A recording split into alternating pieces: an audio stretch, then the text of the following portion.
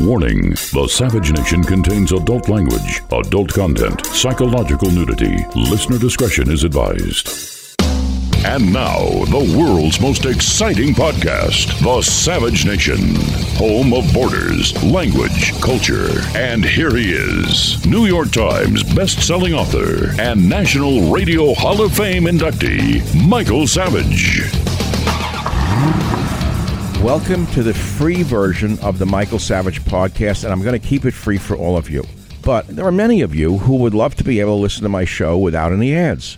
I love ads, but many of you want to listen to the podcast free of ads. So we created something for you, a solution. We call it the Savage Premium. For less than the price of one flat, tasteless beer at your local bar, you can receive access to all of my podcasts going back years, ad-free for just $3.99. That's at $3.99 a month.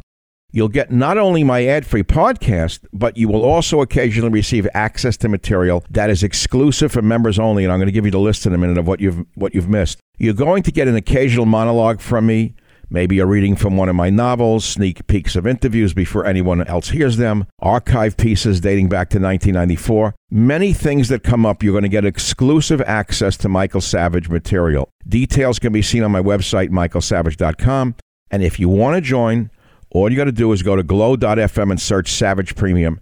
That's glow.fm and search Savage Premium. Now, you will always have access to my free weekly podcast. I want to be clear about that.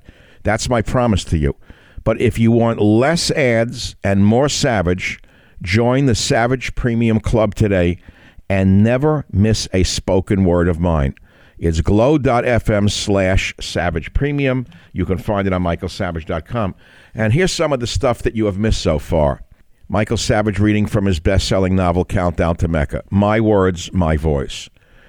Savage reads from one of his lost journals, Fiji, 1968. Savage's first drive time show, Hour One. My interview with the Jewish gangster, very popular. I read from my first written, published article, Who Was at the Helm, from 1965. It's heard nowhere but on my premium site. I read passages from my novel, Abuse of Power. We replayed Fat Al's Tuna. My Savage show from 3/24/94, the earliest show in the archive, 3/24/94. My interview with Donald Trump from 1/10/2011. 1/10/2011, while Mark Levin was mocking him and Sean Hannity was mocking him and the others were mocking him, I was interviewing Trump. Much more. And remember, subscribers also get ad-free podcasts every week. The cost is less than a beer at a bar, and you get a better buzz with the Savage Premium. So go to glow.fm/Savage Premium for full access to ad-free podcasts and exclusive sound you'll not hear anywhere else. Thank you very much. We now take pleasure in welcoming the 70th Secretary of State, Mike Pompeo, to the Michael Savage podcast. This is a great honor for me, and I hope the listeners enjoy this interview, especially in these troubling times, as much as I enjoy meeting Mr. Pompeo. Welcome, Mr. Pompeo, or shall I say Secretary Pompeo, to the Michael Savage podcast. Greetings. Secretary, a pleasure to see you on the other side of the screen. We'll continue. We'll pick it up right away. What a pleasure. Really a great. I'm ready to go whenever you are, sir. Well, I can't. Thank you for having me on. Thank you. This is a real honor, and we take great pleasure in welcoming the 70th Secretary of State, Mike Pompeo, to the Michael Savage podcast. Secretary Pompeo, you know, I'm looking at your early life and education. We can talk about the balloons and everything in China. We will, but I'm a guy who loves to look at backgrounds, because in order to know the foreground, you know, you come from immigrant grandparents from Italy, and you rose so high in this great country of ours. As an immigrant son myself, I totally relate to the fact that this country is an open book for anyone who wants to, you know, apply themselves to the nation. And here we see people complaining about America in ways I could never believe. And I don't want to drag you into my particular anguish over this. I'm sure you share it to a certain, I do share. Yes, sir. To a certain extent. I don't know how we stop this, but I noticed in your background that you were perhaps one of the most outspoken critics of China while working for President Trump. Is that still true? I must be. Yeah. Michael, you have described, my early life. I feel so blessed for the opportunities this country has given me. And I got to be the Secretary of State, for goodness sake. And I came into an administration that was moving in the right direction, but too slowly. For 40 years, our idea was engage with China more. They'll become more like us. And I could see that wasn't working. It was a failed set of policies. And so I was able to build out a set of tools that flipped the script and called out the Chinese Communist Party for the real-time threat that they are. Well, where does that leave us? I mean, we can't declare war on China. Have they, in a way, overtly said, we're not afraid of you with this balloon business? Yes, I think that's so. And I would describe other ways too. Think about the virus. It seems like people don't want to, it's like that's ancient history in some ways. We, still want folks want to wear masks sometimes, but these folks had a virus that they knew was highly contagious and relatively lethal. And they put tens of thousands of people on airplanes to Milan, for goodness sake, foisting millions of deaths on the world. They were spying from their consulate in Houston, Texas. The list of things is long. And frankly, they've been at economic war with the United States for 40 years.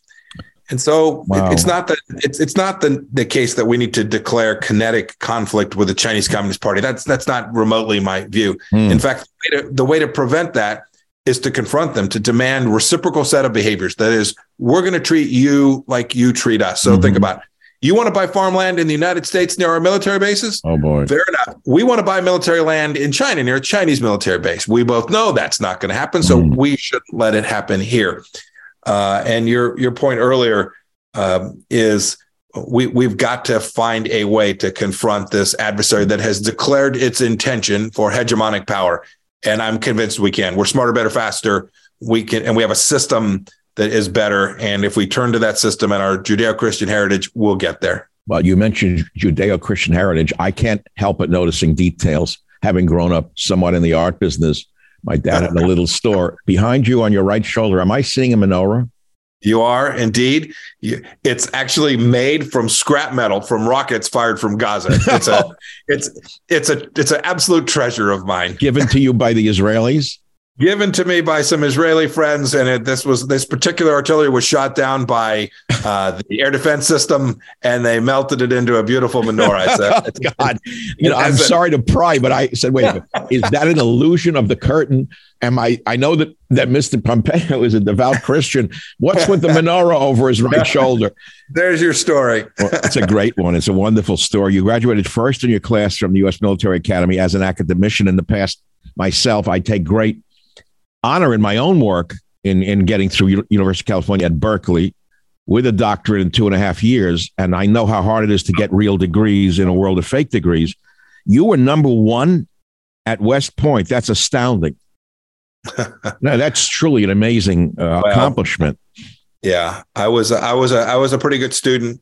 And to your earlier point, I worked my tail off. Yeah, it's it's hard work. Just as you did to get through 2.5 years. This wasn't because you were out having fun partying. I did. No, you're wrong about that. I had a little bit of fun too, but I was always focused on, the things that I knew would have a good outcome. And I'm confident you were too, even if you had a little bit of fun. I had a goal. I had a family and I had a goal. As an immigrant son, I knew I was man-child in the promised land. And if I didn't do it, nobody would. And so I had to do it. Yep. Now, getting to the issue of the balloons, this mysterious flying objects, I heard former Secretary of Defense Esper say something on Fox today that was very funny. People were saying, I think Martha McCullum said to him, well, could they be ET? So Esper said, well, it's hard for me to believe that an extraterrestrial would fly from another galaxy at some phenomenal speed and then go 40 miles an hour over America taking pictures. Mark is a West Point classmate of mine. I've known him now almost 40 stinking years, long time. Look, it's hard to know what these other three things were. My guess is we'll get that shared with us. I hope they'll share it. We know one of these was Chinese. We know what they were doing. And the dangest thing about it, Michael, isn't the collection. They fair enough. They may have gotten some pictures and some listening. They may even have learned a little bit about our air defense system. That'd be bad. But the worst thing is the whole world watched our sovereign airspace violated for 5 days and a president who dithered.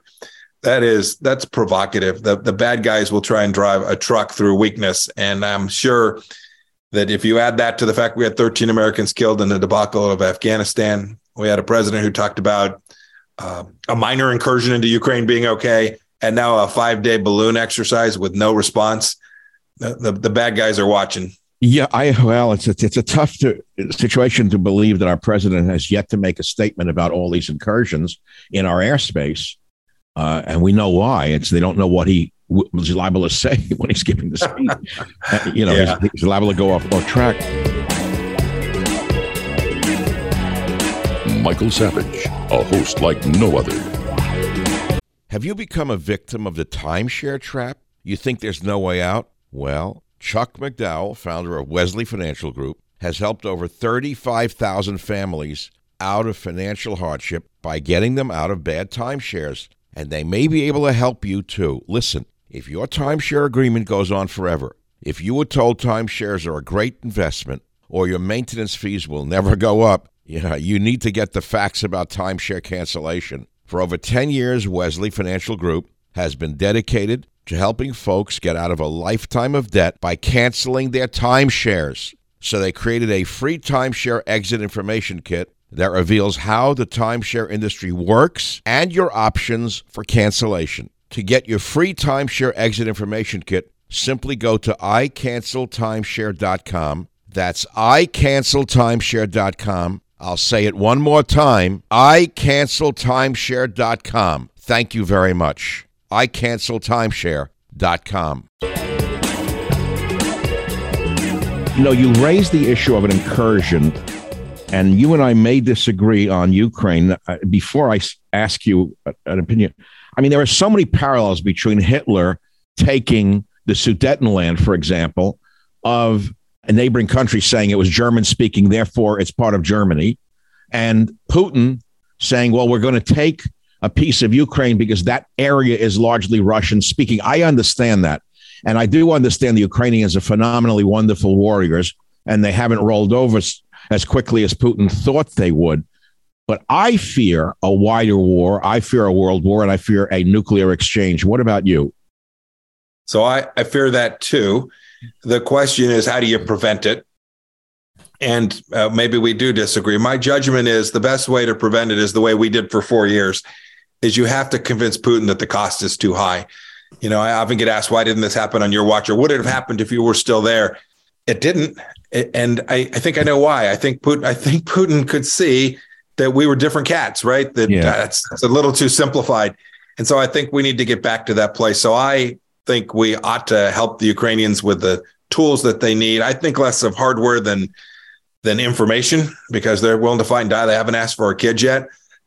And I think that is the most likely way to get to a solution. And this will be a negotiated solution with near certainty. Very few times does anyone get total annihilation. You can count on one hand in civilizational history those examples.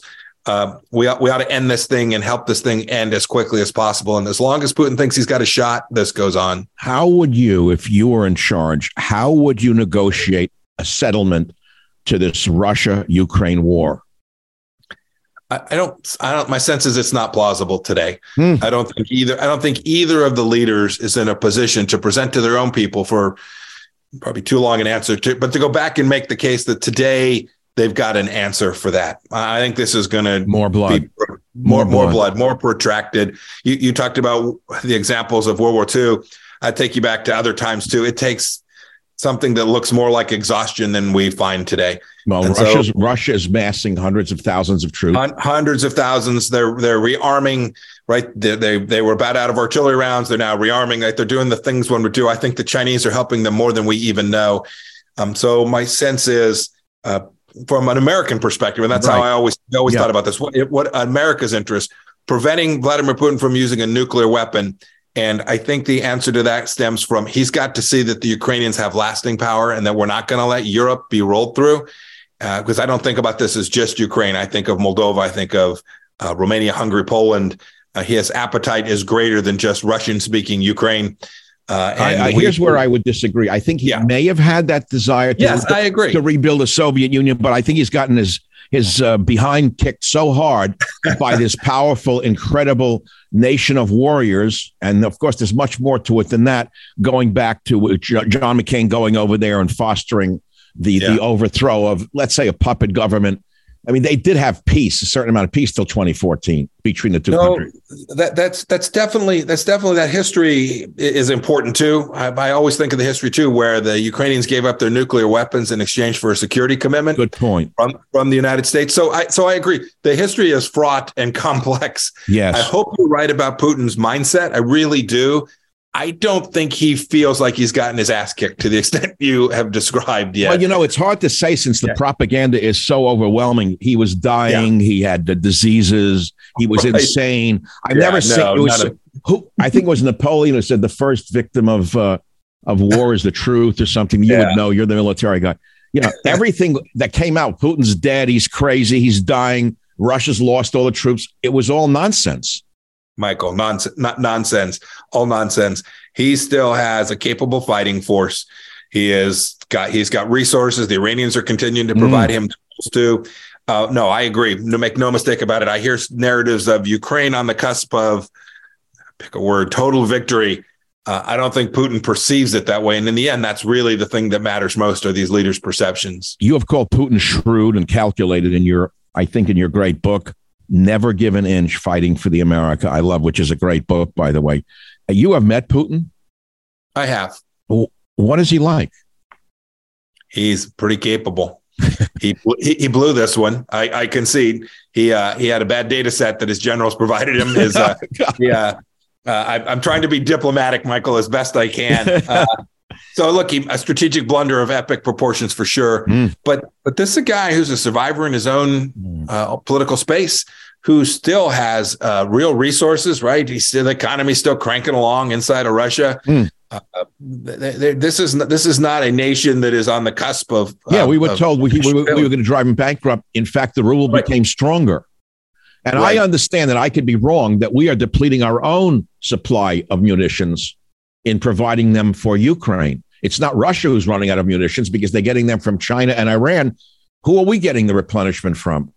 Yeah, these are mostly American-made. European-made some, but mostly American-made munitions. Yes, there's no doubt there are issues of industrial base stuff that, frankly, they predate this, but this is exacerbating it. So to your point on Putin, he does this. His theory of greater Russia is in his DNA, Michael, and it took a lot of energy from us in the middle of the Russia hoax, right? We lived for 2.5 years of this narrative about Donald Trump is a Russian asset, for goodness sake. It took an enormous amount of effort to prevent Putin from doing precisely what it is he did within months of our departure. Because he saw weakness and he knew Trump and his team, such as yourself, were different, as you said, different cats, different kind of strength. The Savage Nation. It's Savage on Demand. The day that President Trump won in 2016, he came on my radio show at the time, and I said to him, would you speak to President Putin prior to your inauguration? And he said on my radio show, Michael, he said, I would speak to President Putin before my inauguration to stop whatever was going on at that time. If I win on November 8th, I think I could see myself meeting with Putin and meeting with Russia prior to the start of the administration. I think it would be wow. That's an amazing news story. That's fabulous, Mr. Trump. I remember very happily. It was Russia. You were probably intimately involved. Russia and the U.S. Air Forces combined to destroy ISIS. Those were happy days for me to see Russia and the U.S. joining forces against the threat of Islamic terrorism. It seems that everything's gone upside down under Biden. I remember, too, there's a great story that's in the book, Never Give an Inch, where when I was a CIA director, we had provided the Russians information about a terror plot that was going to take place in St. Petersburg. And President Trump called me and said, you're not going to believe me, but Vladimir Putin's about to issue a press release thanking you for saving Russian lives. And I remember thinking, oh my gosh, I'm going to get impeached. Right? Like I'm part of the problem. In America. You released it. Yeah. And so he puts this press release out. We saved American lives too. There were a bunch of Chechens with a bunch of explosives. The Russians did the hard work on the ground. We just had been able to suss this out. No, we ought to find any place that we can cooperate with the Russians. We should do it. And Putin's not in a place to do that. He wasn't on our watch either. He has 1,000 nuclear weapons. All of that is serious, and he is shrewd. But there are places where I'm confident we can find common ground, and we ought to try and do that and take down this very risk that we began this with, this risk of a broader, more global, deeper, potentially nuclear conflict. Yeah, but the Ukrainians are not backing down. I have a friend who, he's an American lawyer, happens to be Jewish. He actually was there for a couple of years representing a former corrupt prime minister. And he said they're crazy. The Ukrainians are crazy. They never quit. He said, even when they're winning, they won't quit. He said, I had a case that was resolved as a lawyer where the guy was going to win $30 million and the guy fought over like $150 in the settlement rather than give in for the $30 million. He said they like to fight. Goodness, I don't know. The toll on their civilian infrastructure. It's awful. 9 million people displaced. Staggering. Yeah. How does it end, Secretary Pompeo? What has to happen? Yeah, it ends when each side has a conclusion they can get to. And I wish I could articulate precisely where the line was. I can't do that. Okay, fair enough. No, that makes sense.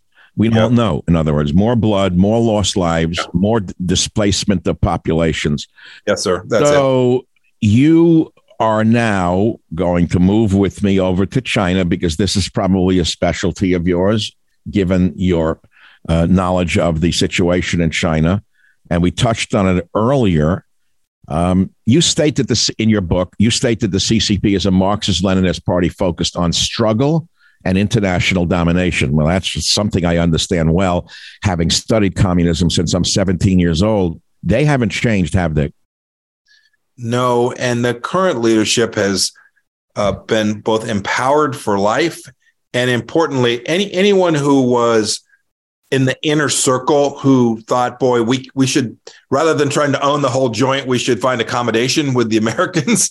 That's a little shorthand that I can use now that I'm the former Secretary of State. No, I like that. This is good podcast material. Yeah. Instead of trying to own the whole joint, let's see if we can't find our place and we can have a. Now they've taken everybody who had that view and basically pushed them aside. In China.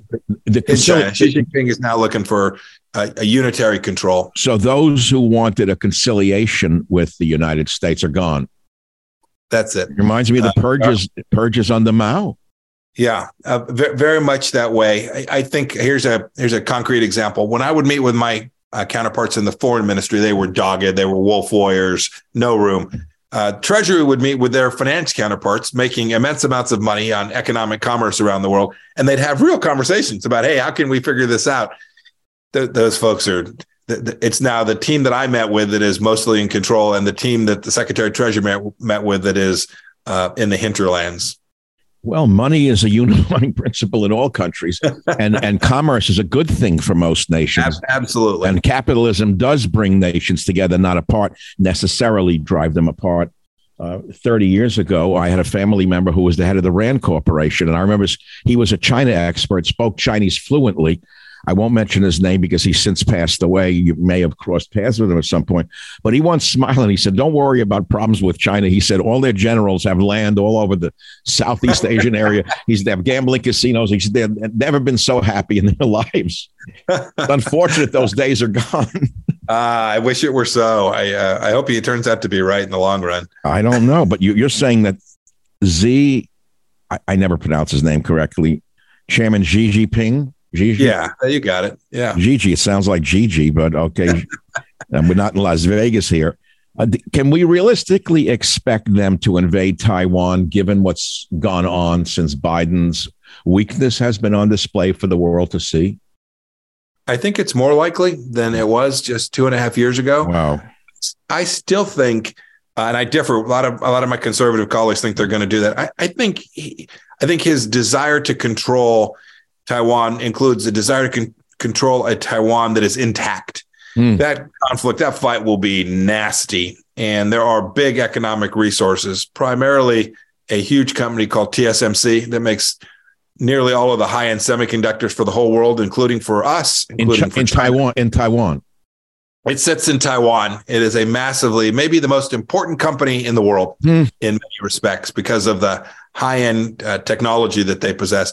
I've seen war games. The likelihood that that facility survives and that the workforce survives capable of still doing that is pretty low. And so I think Xi wants to take that resource. And so he'll use different tools to control Taiwan as opposed to an invasion.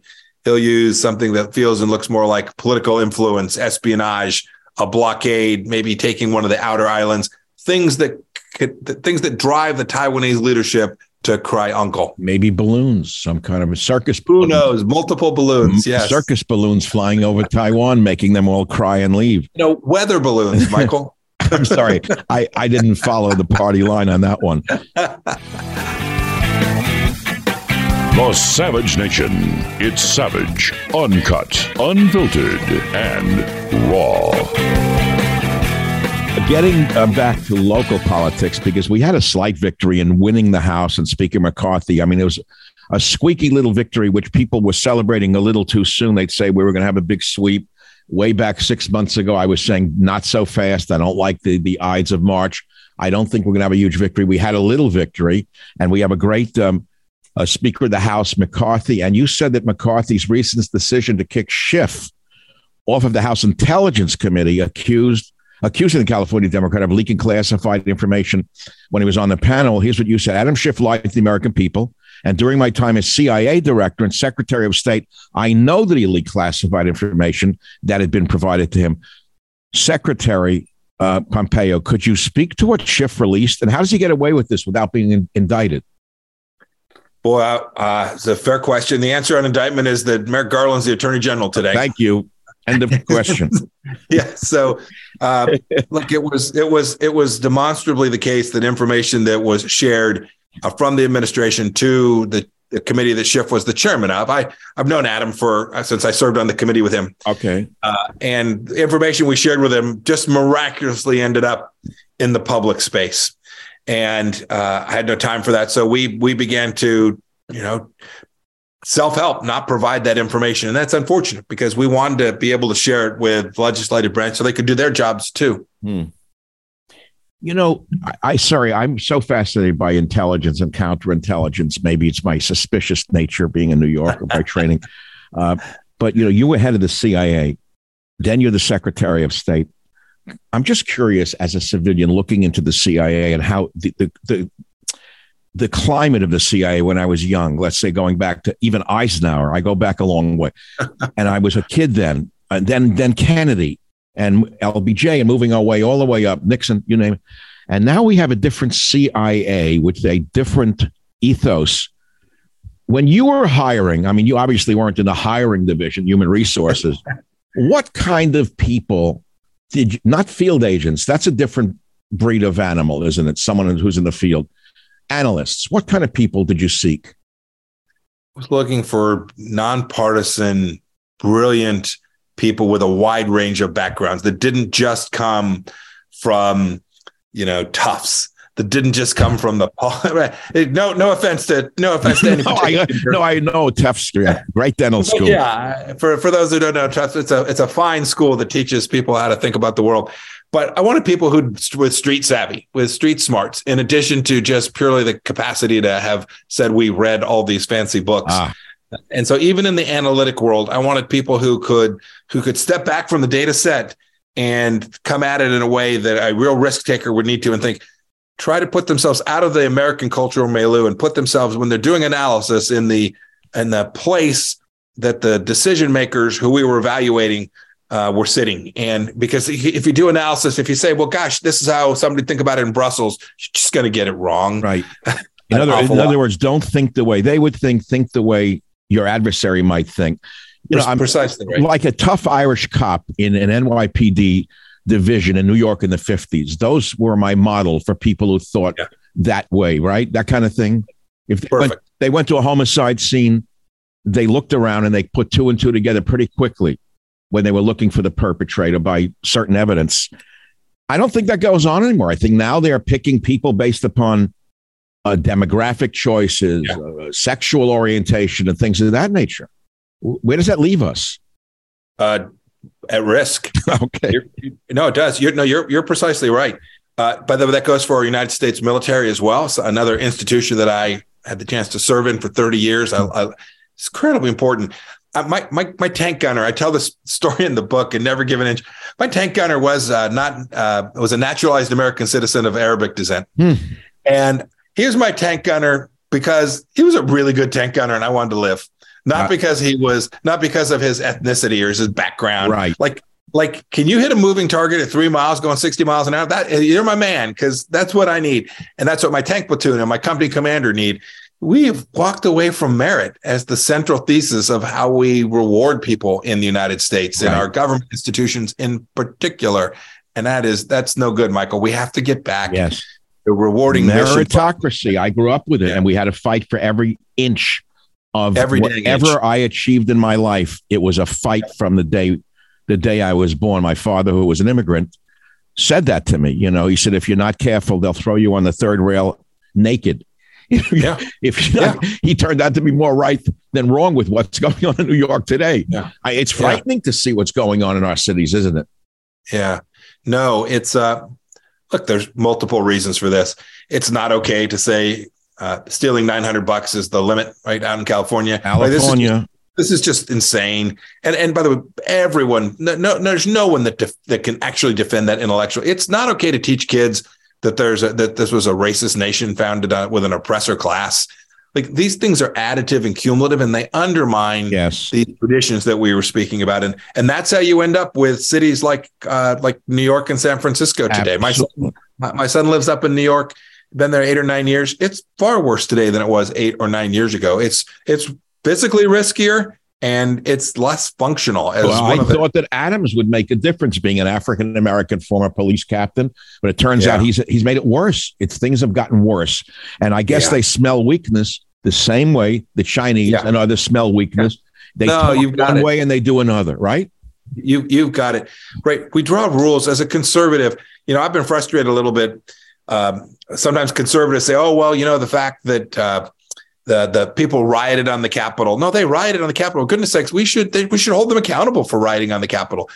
We should have held them for rioting in Minneapolis and Seattle and for taking over the Chaz. Like, the rule of law stinking matters, not just in the instant, but it's the cultural norms that fall away if you don't get that right. Well, I watched Trump during the riots, even in D.C., when he walked to that little church, because I stayed in the Hay Hotel across the street. I know that little church. Yeah, I love that hotel. I love that church. I had prayed he'd call out the National Guard, as 6 presidents prior to this, they had been called out 6 times before that during riots. And I don't know who advised Trump not to call out the National Guard, but that's water under the bridge. Home of borders, language, culture, the Savage Nation. I know your time is limited and you're doing interviews all day long. And we want to talk, before you leave, about your book, Never Give an Inch, Fighting for the America I Love. I noticed that your Christian faith is mentioned, and I have to end with that in a way, because I think that must be somewhat of an underpinning for your fight. Is that true? It is. It's who I am. I would get asked, Mike, how can you be a Christian and the Secretary of State?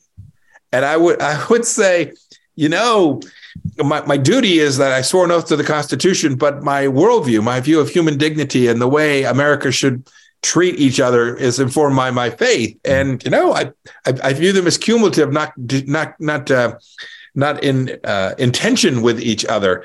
And so we worked on religious freedom around the world and at home. And it always reminded me too, Michael, we were facing tough problems, right? There's just a lot of tough problems in the world. And that there was something bigger out there, that there was a cause that was greater than me, bigger than me. And I would pray that I would get the guidance to get it right. The failures were all mine. Any success I attributed to the Lord helping me get to the right place. Sometimes I wake up and I wonder if God has left the theater. Yeah. Elvis has left the theater. I'm sure you got the joke. I do get it, but I know you believe he hasn't. He's still watching. Well, I go in and out. Like, people say to me, how could you really believe? I said, well, I do, and I don't sometimes. I'm like Mother Teresa. People found out after she passed away that she had many, many, many days of wondering where, he was. Yeah. And sometimes I've walked away and I've come back and I say, forgive me for leaving you. And the answer from the heavens is, I never went anywhere. You did. Amen. Right? There are. I don't want to disabuse you of this notion that I have perfect days, and I always think, oh my gosh, he's right there. But I am confident that he is. Well, I hope he saves America before it's too late. And amen. You have hope that we can be saved as a nation? 100%. How? I'm long America. There's a famous Churchill line where he says that America always gets it right after they've exhausted all the other possibilities. I love Churchill. That must have been after a half a bottle of brandy. Wouldn't surprise me at all. But in the end, we've always found our way back. And I've seen people that are saying, screw it, I'm going to go run for the school board. Right. You know what? I'm going to go to the PTA meeting. I'm going to cook chili dinner at my synagogue or my church. Right. It's not going to happen, Michael. Last thing, and I know we got to run. It's not going to happen because we're going to elect some great president. I hope we elect a great president, and that will matter. But in the end, it's going to happen because the American people will say, enough, going to fix it. I'm going to take some of this on myself. I'm going to build my family. I'm going to protect my community, and we'll get it right. That's always the way. When America has wandered, we've always gotten it back from the bottom up. And I pray that that's the case here, too. I think it will be. And before you go, I have to say this right at that juncture, because I have people in my family who are phenomenal people who are so depressed over the country under Biden and the open borders and the mess we have. And they say it can't be fixed. They're rigging the elections, and only 1/3 of the American people will ever stand up and fight. And I have to say, remember this. It was only 1/3 of the American people who basically fought against the British. 1/3 said, don't fight them. 1/3 said, I don't care. And it was only 1/3 who said it's worth fighting for our freedom. It's the same 1/3, isn't it? It doesn't take everyone. It takes enough of us who say we're going to go put our shoulder to the stone. And I believe that's still out there. The time is now. We got to go do it, because I agree with you. The clock is running. But I'm convinced we're still inside the time limit. I think in order to win, we've got to take our shoulders to the stoners. Secretary Pompeo, a true pleasure getting to see you on the Zoom screen. Bless you. Thank you so much for your time. And I really recommend that everyone, you better go out and buy Never Give an Inch Fighting for the America Love, not because the secretary needs the money, but he needs the support, and the message needs the support. That's the object of the book, the support for the concepts in that book. Secretary, thanks for being with us. Michael, thank you so much. Good luck to you. Bye now. I can use it because he's... Amen. Thank you. Thank you so long. much. Love the menorah. Bye now. Thanks. See you. Bye. Michael Savage, a host like no other. During my interview with Secretary Pompeo, I mentioned what former Defense Secretary Mike Esper said about the so-called UFO balloons. It was very funny. And he said that Mr. Esper was a classmate of his at West Point. I think we should listen to what former Defense Secretary Esper had to say about, are they UFOs, right now on the Michael Savage podcast. I'm confident in saying that I doubt that the aliens would travel across the universe and all of a sudden decide to conduct surveillance over Lake Huron in a balloon moving 20 miles per hour. If that's their plan, then I think we're in good shape. And we now know we can shoot them down, but I don't think that's true at all. Look, my hunch is that these are weather balloons or scientific experiments put aloft by another country, a company, or some nonprofit. We'll learn that in due course, and we should know pretty quickly based on what's in the payloads and the packages, and where the technology is built to do and all that. So I think it'll just take a matter of time, and a lot of this will get cleared up.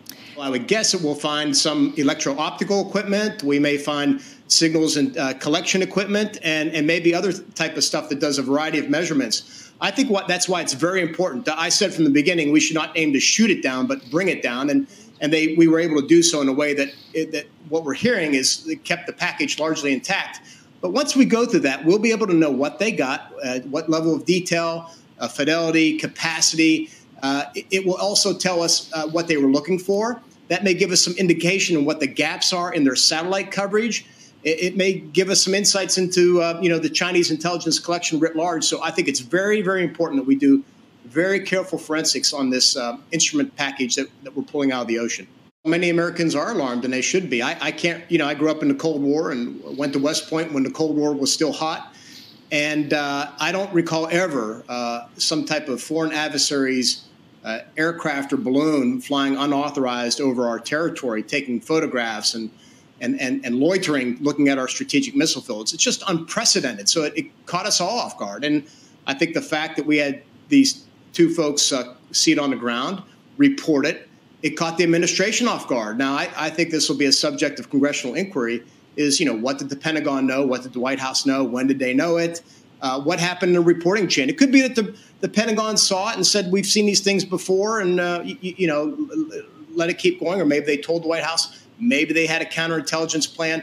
Who knows? I think all this is open for questioning from the Congress, and we need to get to the bottom of it. Well, I think the basic question is sovereignty, right? I think it's the duty of the military, and it's the obligation of the president to safeguard America's sovereignty, whether it's on the ground or in the air or from the sea. And in that regard, you have to have control of your borders, again, on the ground, from the air or from the sea. And we don't have control of our southwest border, for sure.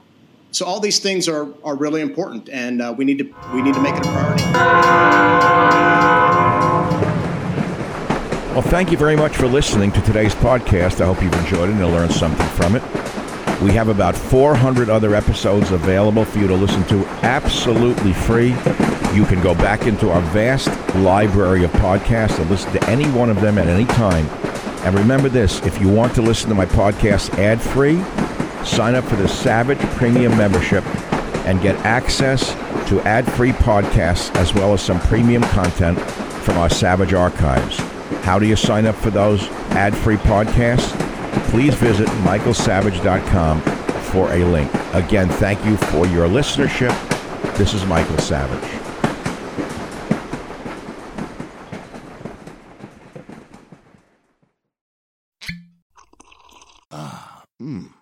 The first taste of rare bourbon you finally got your hands on.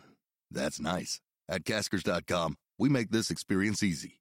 Caskers is a one-stop spirit curator with an impressive selection of exclusive, sought-after, rare, and household names in the realm of premium spirits and champagne. Discover the top flavors of the year now by going to Caskers.com and using code WELCOME10 for $10 off your first purchase. Get $10 off your first purchase with code WELCOME10 at Caskers.com.